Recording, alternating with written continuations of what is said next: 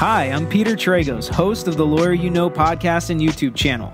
The saying goes, everyone hates lawyers until you need one. Well, I'm here when you need one to answer your questions and give you insight that you didn't know you needed. Along with my partners, Pete Sardis, the professor, who has a finance and business background, and George Tragos, my dad, and the consigliere, a criminal defense giant, we can answer any questions you have.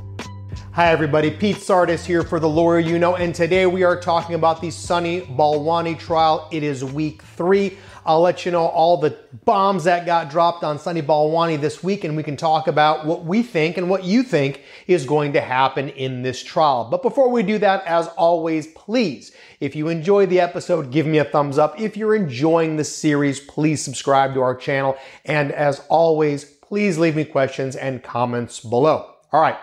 Let's talk generally about where we are. This is week 3 in the trial. As we know, jury selection happened. There were some issues, not obviously anywhere near the issues that they had with the Elizabeth Holmes trial, since it was right at the tail end of the COVID pandemic.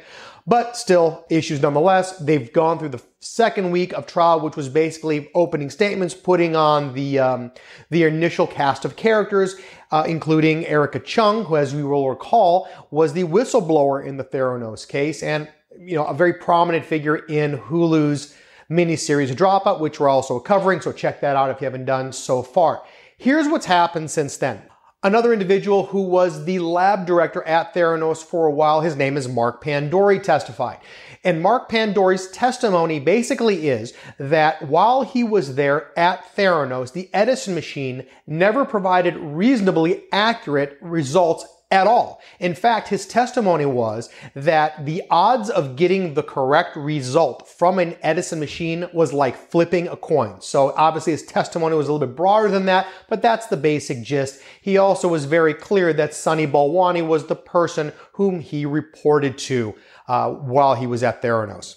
And now let's talk about what I think is the bomb that has got Sunny Balwani's defense team scrambling. The government has put on some of the text messages between Sunny Balwani and Elizabeth Holmes. If you remember the Elizabeth Holmes trial, they kind of used these emails further on into the trial to demonstrate the relationship between Sunny Balwani and Elizabeth Holmes and who knew what and how they knew it and all that stuff. The government has decided that that was so impactful that they're using those emails far sooner into this trial. Actually, it's the second technical week of trial proceedings, meaning week 3. And what the emails say is this. Sunny Balwani text to Elizabeth Holmes, "This business. This is why the universe brought us together." Holmes, "I know." Balwani, "Without you, seems like the building is an empty shell." Holmes, "I know the feeling." The point, I think, of these emails is to demonstrate that Elizabeth Holmes and Sunny Balwani have a personal relationship. That relationship is centered on Theranos, the business. That is why they're together. That is the focus of their relationship. The bedrock that this relationship is built on is Theranos. Balwani also goes on to say that, "I worked 6 years, day and night, to help you. Sad about where we are. I am responsible for everything at Theranos. I am very unhappy because my work sucks." And I think that's the bomb. I think that is Sunny Balwani expressing to Elizabeth Holmes that at the end of the day, things are not going well. He knows what's going on because at the end of the day, he is responsible for Theranos and his work sucks, which I would gather the jury is going to infer means he knows Edison does not work. I think that's a big bomb, especially since Sunny Balwani's defense team is probably going to argue that he is duped just like every other investor. He did not realize that something was wrong or something was awry with the Edison machine. Okay, bomb number 2. Denise Yam was the former financial controller at Theranos. So let's just presume that she is one of the chief accounting people at the company. She testified this week, and her testimony was that while she was producing financials for the company, Sunny Balwani directly communicated with her and told her to include some numbers, some revenues that had not yet been realized. Let's kind of make that in layman's terms.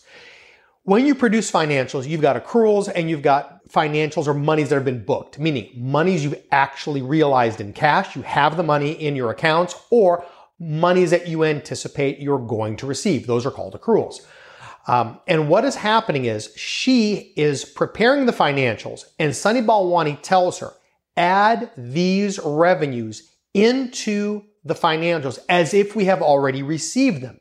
She recognizes, obviously, that they haven't received them, but does it anyway.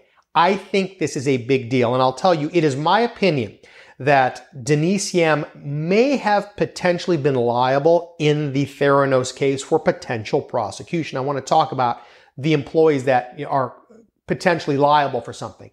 But she testified for the government, which leads me, again, to believe that she has an immunity agreement with them so that she could testify honestly without the risk of prosecution. Because recognize, as a professional, as an accountant, as somebody that is doing books for a company, when you recognize that there are entries that you are forcing into a system that do not exist, meaning they are not truthful, you have a responsibility. At that point, you are perpetrating a fraud. And I believe that this is what Denise Yam's representation was, that but for Sunny Balwani going and telling her to do this, she did not actually have these monies booked into the system. There was no evidence that they actually existed, but for Sunny Balwani telling her, don't worry, put it in there, it'll be fine. With that, there are also some discussions that have been put into evidence before the jury, some text messages about maybe we need a private plane, maybe we should buy this, maybe we should buy that. Again, I think that these are important to demonstrate that Sunny Balwani is not just taking orders. He is an active participant in the decision-making at the executive level of this company, and he is actively engaged in perpetrating fraud because he is telling people what to do, knowing that the information he is providing is not truthful. He is also absolutely engaged in very high level decision making because I promise you, someone at the lower level cannot even discuss whether or not you should purchase a corporate jet. You've got to be at an executive level, meaning he is at a level where he knows what he's doing. Obviously, he's a COO, but he is actively participating in making, or at least furthering the business. All right, let's talk about some questions that you all had in the last episode, and I will try to answer them because I think it kind of falls very well into this part of the testimony. First question, can other employees who actually faked the test be sued? After all, they did the actual dirty work. Good question. In this case, the allegations are fraud. So if you are in the lab and you are producing results, but you are not purporting that those results are accurate, you are not liable for fraud. Now, where it becomes gray is if you recognize that these results are false, but you still represent that they are true, knowing that they are false. That, in fact, is fraud. There comes a point where these types of decisions from a prosecutor's perspective are a big gray area. Who do you prosecute because they have authority? They can exert control. They have the ability to stand up and say, no, I will not do this. This is wrong, and walk out the door, as opposed to someone who says, I don't think this result's right. It's okay. Don't worry about it. We'll take care of it. We'll deal with it from a different level. Obviously, that person doesn't have any authority, and they're not going to charge them with a crime because they're not actively trying to defraud anybody. They just happen to know that the result they received is false. They don't recognize where it's going beyond that. And I think that that's what's happening at Theranos, because again, if you're taking a little bit of time, I'll do a segue into Hulu's miniseries, A Dropout. You'll see that there were multiple labs at Theranos. There was the publicly viewable lab, and there was also a place that they actually did a lot of these tests secretly. And in fact, they ran these tests on Siemens machines, not on the Edison machine. And that's where they were getting results from. So recognize that there are different people that only know so much. And if you look at the testimony that happened in the Elizabeth Holmes case, a lot of people were compartmentalized and segregated so they did not share information with each other. That I think was by design based on what we've learned from her trial.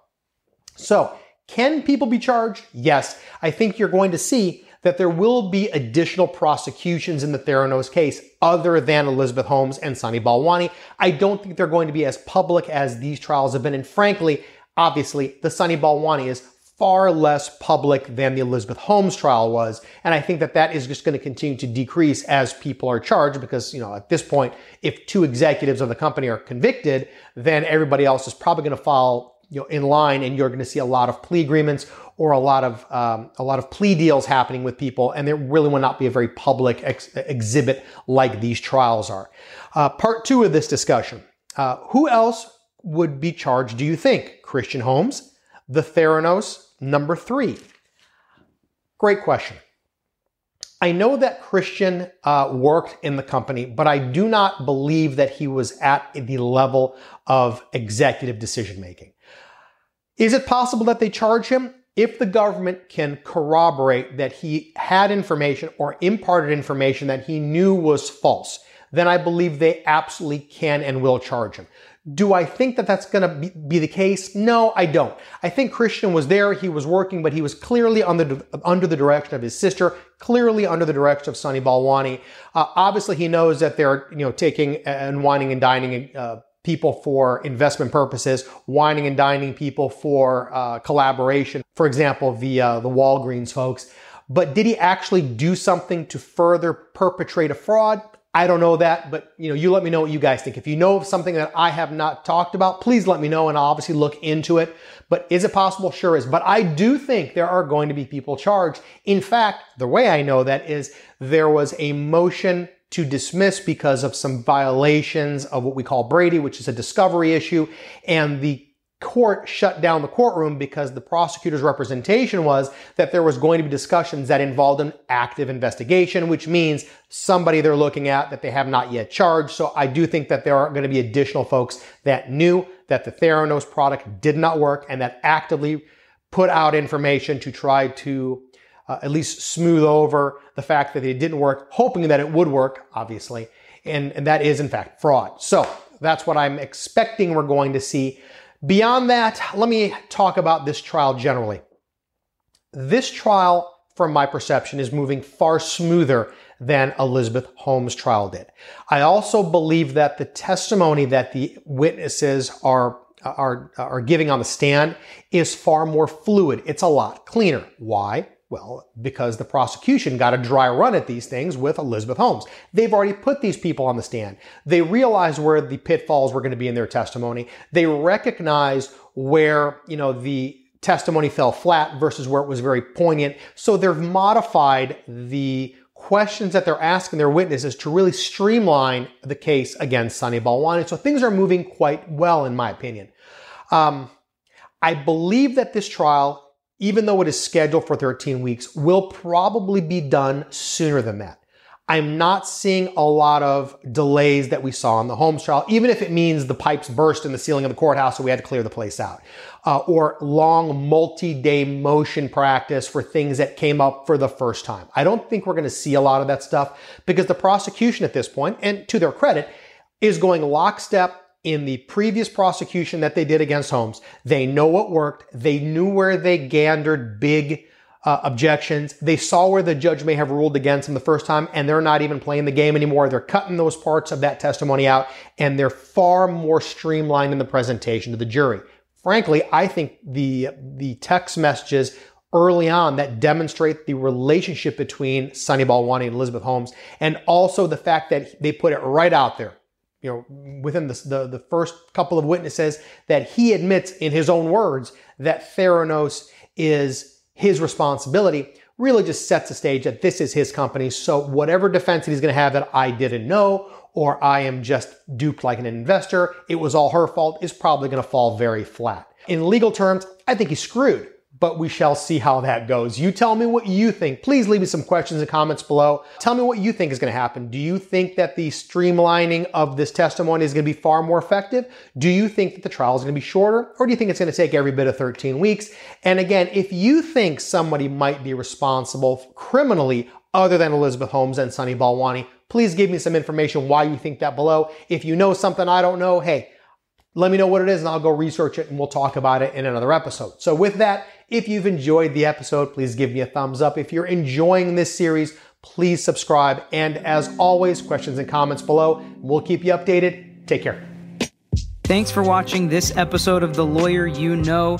If you like this content, please share it with your friends. Make sure you subscribe to our page and like our videos. If you want some interaction, get in the comments and we'll be sure to get back to you. If you want to know any more information about our firm or this page, you can find out in the description or visit tragoslaw.com. We post multiple times throughout the week, so make sure you hit that bell so you can get the notification and not miss out on the next episode.